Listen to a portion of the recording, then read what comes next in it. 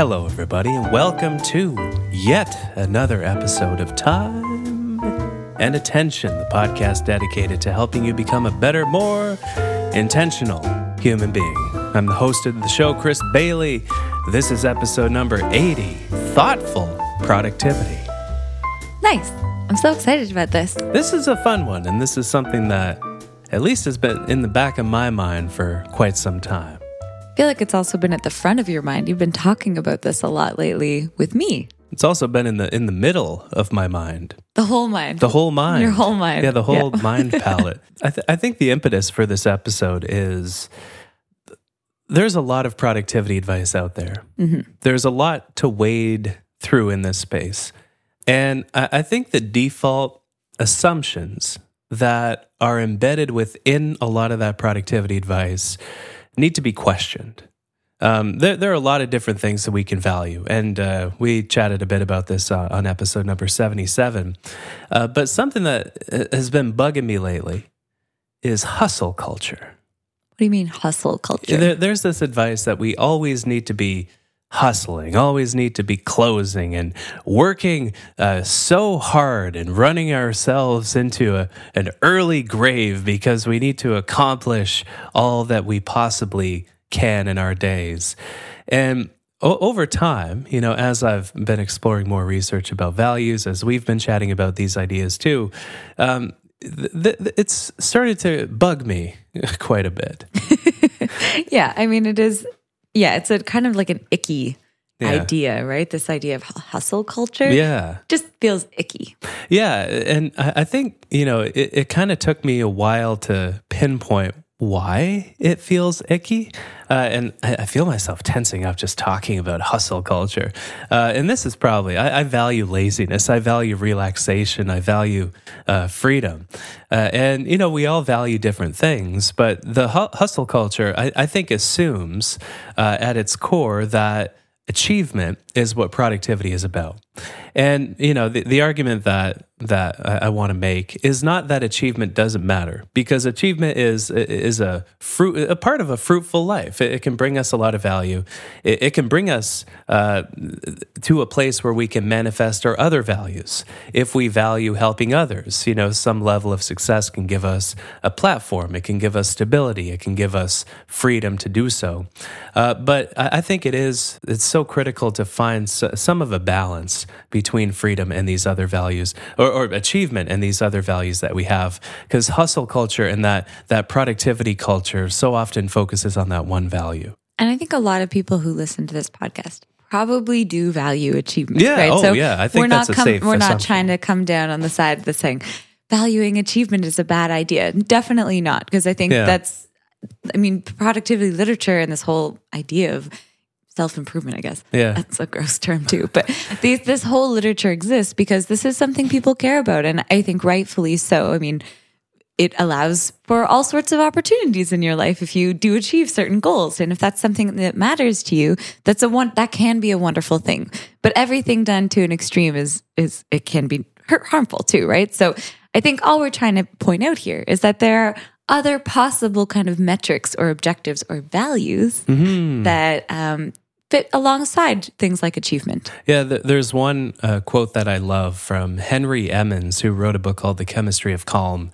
And that quote is self-improvement. And it's kind of a dark quote. I'll preface it by saying that I think maybe it's a bit too doom and gloomy, because self-improvement it is, value and progress and self-direction can bring us a lot of different things. Self-direction, we should say there are 10 basic values. We chatted about this in episode number 77, I think.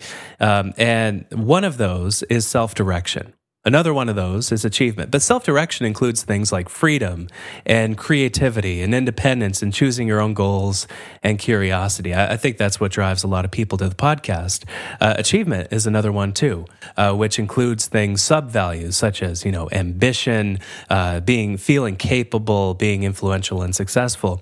But the quote from Henry Emmons, he said, self-improvement is a never-ending task that leads to a kind of inner imprisonment kind of dark. Yeah, it's very, very dark. Yeah, quite dark. And I think this kind of comes back to the idea that you've had where achievement can be kind of addictive, right? So, I mean, I know this is something you've talked about a lot. What do you mean by achievement can be addictive? This is something that, I've been poring over the research surrounding achievement and ambition to some extent as well. But achievement is interesting because it does have an addictive nature to it. It definitely provides us with validation. And so that is a self-reinforcing thing. Whenever something provides us with validation, we tend to gravitate back to it. And we also have a loss aversion. So when we achieve something, we don't want to lose that thing. And so the more we achieve, the more we want to keep. But I think above all of those factors is on a chemical level, achievement and wanting more of what we have already is addictive. There was a great book called The Molecule of More, which was all about the neurochemical dopamine. Who is it by? Oh, I will ramble as you look. Dan Lieberman, right? Yes. Daniel Lieberman. Daniel Lieberman. And Michael Long. Daniel Lieberman and Michael Long, they make the point that dopamine, the neurochemical that is highly addictive, is what leads us to want to crave more of what we have already. And that is true for more distraction. That's true for more success as well. And so achievement is one of the values out of the 10 that has this self-reinforcing quality to it, where the more we achieve, the more we want to achieve. And so it's kind of this virtuous cycle of sorts where the more we achieve, the more we want to double down on this one value. And we so often, we live in a lot of different structures, a lot of different societal structures, obviously. The world is very success driven, and that's built the modern world as we know it. And it's great if that's what we truly care about deep down. But if that doesn't necessarily connect with what we value and who we are on a deeper level, that same tendency that could lead us to want to become successful and feel guilty when we don't, might lead us to experience less meaning in our day-to-day life than we would if we lived in a way that was truly aligned with what we value on a deep level. And that's what meaning is. We've talked about this on the podcast a little bit. Meaning is created when we manifest what we truly value on a deep level. Those 10 values that all others stem from, and we'll walk through those in a second. That's, I think, why we talk so often on the podcast about productivity being about intentionality. It's not just about pure, unadulterated accomplishment, because what if you don't want that? What if you want something totally different? What if you want to change the world and help the world become a better place behind the scenes without any intrinsic or extrinsic success? You want that success to be intrinsic. How does that fit in within that default conceptualization of productivity? So I think that values reflection is so critical here. Mm-hmm. Oh yeah, reflection I feel like is a big part of this process and really thinking about what actually you intend or what you actually intend to do. Yeah. I mean, the defaults are always going to be easier, right? I think if the default is focusing on achievement as the kind of objective when you're focusing on what you're going to do in a certain day or in your life, it'll be very easy to fall into that default just because it is kind of the default, right? Focusing on achievement. But the way out of that and to feel more comfortable with how you're spending your time and your attention and your all of those valuable resources that you have at your disposal is really through this idea of reflection and thinking about what you actually value, which is hard, right? I mean, this is going to be a bit of a different episode than a lot of our episodes, which is focused on kind of more maybe smaller tweaks. I mean, we talk about bigger stuff too, but I think a lot of episodes do focus on like little things you can change in your day or how you structure your life or your work. And this is a bit different. This is a bit more subtle and more nuanced, but it can be much more powerful in the long run. And that's the thing, I love looking at the research on these different topics and looking at the research on values. There's a lot of different studies on what the main values are, on the sub-values that are nested underneath the primary 10. But in terms of determining what our values are, the research doesn't throw up a lot of practical tactical advice. And I think that's why when a lot of people talk about values, it's kind of cloudy, right? There's a lot of, That's a good word, cloudy. Yeah, it really is. There's a haze when it comes to values. And I think that's why when some people write about values, they'll just throw out a big list of like 400 of them and say, go. Circle them. Yeah. Circle the ones that mean Yeah. something to you. And you're like, well, of course I value freedom and world peace. And then you have a list of 40 words. Yeah. Yeah. I value all these things. Do I value dominating others? No. Do I value love? Yes. So everybody circles love and nobody knows what they value. Yeah. But it's worth kind of walking through this values model. So the best values model out there is one that we briefly touched on a few episodes prior. And this model is from Shalom Schwartz. And he has this value system where some values are opposed to each other, others are complementary, but the 10 primary values are the ones from which all others stem. So achievement, we started with that. Self-direction, that's what we cover a lot on the podcast. Stimulation. Do you value stimulation, Arden? I mean, okay, That's the number word 3. Stimulation just always kind of puts me off a little bit because I think it has a very like weird connotation to it. But really what we're talking about when we say valuing stimulation, you're talking about the pursuit of kind of an exciting life, a varied life, looking for things that are kind of more daring, I guess. And the frame that is in this model for these values, the word is sometimes not what you would expect it to be. And stimulation is definitely one of those. Yeah. And I think when you first kind of introduced these 10 to me, when you said stimulation, I actually immediately thought of, so Helen Fisher has this book, I think it's Why Him, Why Her, and it's all about like the chemistry of love and the neurochemistry of love. Is it that one? Or Why We Love. Yeah. And so I'm reading that on the vacation we're about to embark on. It's great. But she talks about how people kind of fall in these categories. And obviously it's not as concrete and binary as it comes off when you say you have 4 categories. The world is not binary. No. Well, the digital world She does talk about how certain people have kind of an explorer tendency where you really do seek out novelty and that's like a core value of these kind of explorer types that you'll read about on our vacation. But this kind of seems very similar. And when I read that book, I really resonated with that kind of idea because people who are more kind of explorers or have these values are kind of looking for novelty. And I definitely am constantly looking for like new books is a good example of if you're always trying to read not just the same kind of genre, but if you're really kind of exploring the gamut. Yeah. I can never, is it gamut or Gambit? Gambit. Okay. Yeah. If you're exploring the gamut of literature, but you're also always looking for kind of new experiences to try to meet new people and experience new things in your city or new cities. That's something I definitely resonate with. So I guess I value stimulation a little bit. Yeah. I think I do too. Yeah. I would say out of the ones so far, I value achievement somewhat, self-direction, 10 out of 10. That's my driving force. Again, that's freedom, creativity, independence, choosing our own goals, curiosity, stimulation, definitely high on that as well. Yeah. Yeah. Speaking of high on that, hedonism is the next value. And I feel like the words here are just setting people up for failure because nobody wants to say, yeah, I'm very hedonistic. Yeah, exactly. Yeah. I follow the wind in whatever direction. All I want is pleasure. All I want. Well, that's, indulgence. Yeah. Might be a better frame for that. Enjoying life. That one includes pleasure as well.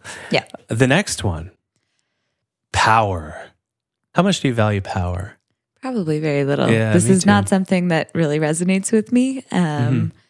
Yeah, no, that's not something I particularly value. But I can understand why people would. What about hedonism? Also, not something I like that really, really resonates with me. Hedonism really resonates with me. It really does? Yeah. Yeah. Chris loves food more than almost anything in the world. Yeah. And I've seen, we went to this cool new restaurant in Ottawa the other day, and I've never seen you enjoy anything quite as much as you enjoyed the food there. I'm sorry I wasn't really present for the conversation with everybody. No, I can't. I mean, listeners, it's kind of crazy. We were out with friends and he was literally just completely absorbed in the food the whole night. Hedonism. We were all talking and Chris is just totally in his plate, just loving the food. Yeah. So, yeah, I can see how you would resonate with this. Power, social power, wealth, and authority. Those are all the sub values those are within the power. sub-nested things. I'd say I'm quite low on valuing power as well. Yeah. That seems right. Security, though, is the next one, which includes things like social order, national security. It also includes feeling safe, family security, reciprocation of favors, even cleanliness is a part of that value. Yeah. Yeah, that seems like a broad-ranging value, but that's the point of these 10 overarching ones. Yeah, you might find certain sub-values resonate more with you than others, but maybe the broader category is still something that is generally important to you. I think the next category, and it's a little bit related, but these do tend to, I think the literature shows that these are 10 distinct values. I mean, I'm always a little skeptical when people have lists of 10, which seems like a very round number. And it's oddly enough how many fingers we have. Yeah. I mean, whenever somebody has like, there are 10 distinct categories, I'm like, are there, or did you just want to have a convenient number? Is it because you have 10 fingers and we have settled on a base 10 counting system as a developed society, or is it because there's actually 10? Yeah. But all that to say, I mean, these have been cross-culturally validated too. So there does seem to be something about these particular values that are inherent in our being, I guess. Yeah, and the next two actually do have a bit of overlap. They're considered part of the same kind of spectrum. And those are conformity and tradition. Yes. So conformity includes things like just being polite and disciplined and respecting others, and obedience is part of that as well. Some people value obedience. And tradition, a lot of people are traditional as well. So respect for tradition, modesty, being humble, accepting one's portion in life, and being devout are also subcomponents of that value as well. And these would be opposed to values such as self-direction. Yeah. And if you value both, if you value one or the other, no judgment. These are base values that we all differ on, and that's one of the great things that makes us human. Oh, yeah. So the last two are different than the conformity and tradition, where we're talking about benevolence, which would include things like loyalty, responsibility, honesty, being helpful, being forgiving, and maybe being forgiven. But also, and then the last one is this kind of idea of universalism. Yeah. I never know where to put the emphasis on this, but universalism. Universalism. Universalism. Which really focuses on things like equality and unity with nature and wisdom. Yes. World peace and world beauty. Social justice. I love this one. Being broad-minded. Yeah. And protecting the environment. This is definitely something that really, really, really resonates with me. Yeah. One of my favorite parts of this is unity with nature. I think nature makes us so happy. And the research definitely validates that as well. We evolved to thrive in nature and not concrete jungles that are dotted with kind of trees and shrubs. Nature makes us so calm and it makes us so happy. And, focusing just on achievement, for example, we might forget about other things that make our life feel rich. And I think that's, circling back to the central point of the episode. This is really, we thought thoughtful productivity was a good frame for this kind of idea of values-based productivity, where we need to know what we value before investing in productivity advice. That I don't really know if that's negotiable. I think we need to know who we are, because, or else what is the point of productivity, right? Yeah. So how do you figure out your values? It's hard. It is really hard. Yeah. There's no class on how to figure out your values. No. In high school, you're never sat down and you never take a quiz that says, what are your values? Yeah. And if you do, it's probably not validated by the research. But what helped me kind of as a launching off point for these reflections was really just sitting down and looking at this list and looking at this list of achievement, self-direction, stimulation, hedonism, power, security, conformity, tradition, benevolence, universalism, and reflecting and noting kind of where meaning has come from me in the past. So, we all kind of look for advice on how we can live our future, but we have so much data at our disposal for how we have lived in our past. We're constantly looking for happiness advice and productivity advice and advice in all these different categories, but we have been productive in the past. Yep. We have been happy in the past. We have felt meaning in the past. And so, looking back for me personally, the moments when I felt like what I was doing was meaningful, that was very, very helpful. And, it often looked like just kind of reflection or journaling. I know you love. I love journaling. We all love journaling. And noting what values those moments were connected with was really helpful for me. And clearing a bit of the cloud is still there. I think this is such a complicated topic, but the beautiful part of it is it cuts to who we are. Yeah. Yeah. And I think the fact that it is a little cloudy is because it is not, there's no clear linear way to figure out what you value, right? Yeah. And so I think another way that I've found very helpful in thinking about what I personally value is also thinking about what you're worried about. In the same way that you kind of focus on the meaning side, I mean, your worries can be kind of an indicator or a litmus test of what you also value, right? Yeah. But I do think there's a caveat here because it could be that if you're feeling worried or nervous about something, it could just be a symptom of the fact that you feel like you're acting in a way that isn't consistent with like external expectations, which might not be what you actually value, the right? structures we're inside of. Yeah, if the world you're living in or the environment you're in is really only rewarding activity that focuses on achievement, and that's maybe not your core value, you might feel anxious just because that the environment you're in is inconsistent with your personal values. That incongruence. Yeah. And so that incongruence can cause anxiety, which makes it a little harder to use something like worry as an indicator. But it could also be a symptom of the fact that you're not living in accordance with your values, right? Maybe you're spending so much time focusing on something like, I don't know, hedonism or stimulation, but and to a detriment of focusing on things that would focus on more like universalism, or maybe even achievement, right? Yeah. If you're spending your time purely indulging in self-indulgence or exciting and varied life activities, when you actually should or would maybe feel more productive, for lack of a better word, or more effective in how you're spending your personal resources, your time, your attention on things that will maybe bring you closer to unity with nature, or focus on something like achievement, right? Yeah. If that's how you're spending your time and you don't feel good with how you're spending your time, maybe that can be an indication of how you're spending your values. And I think the way you distinguish whether or not it's a symptom that you're inconsistent with external values versus whether or not you're not living in accordance with your own values internally, journaling is a good way to do that. Yeah. And I think in a perfect, ideal world where we could live the exact life that we all want without being batted around by external circumstances, our values would inform our intentions. Our intentions would inform how we spend our time. And so in that way, how we spend our time is aligned with what we truly value. And it's a simple idea, but connecting with those values so that over time, you can make decisions that move you more in the direction of where you want to go instead of what is merely expected of you.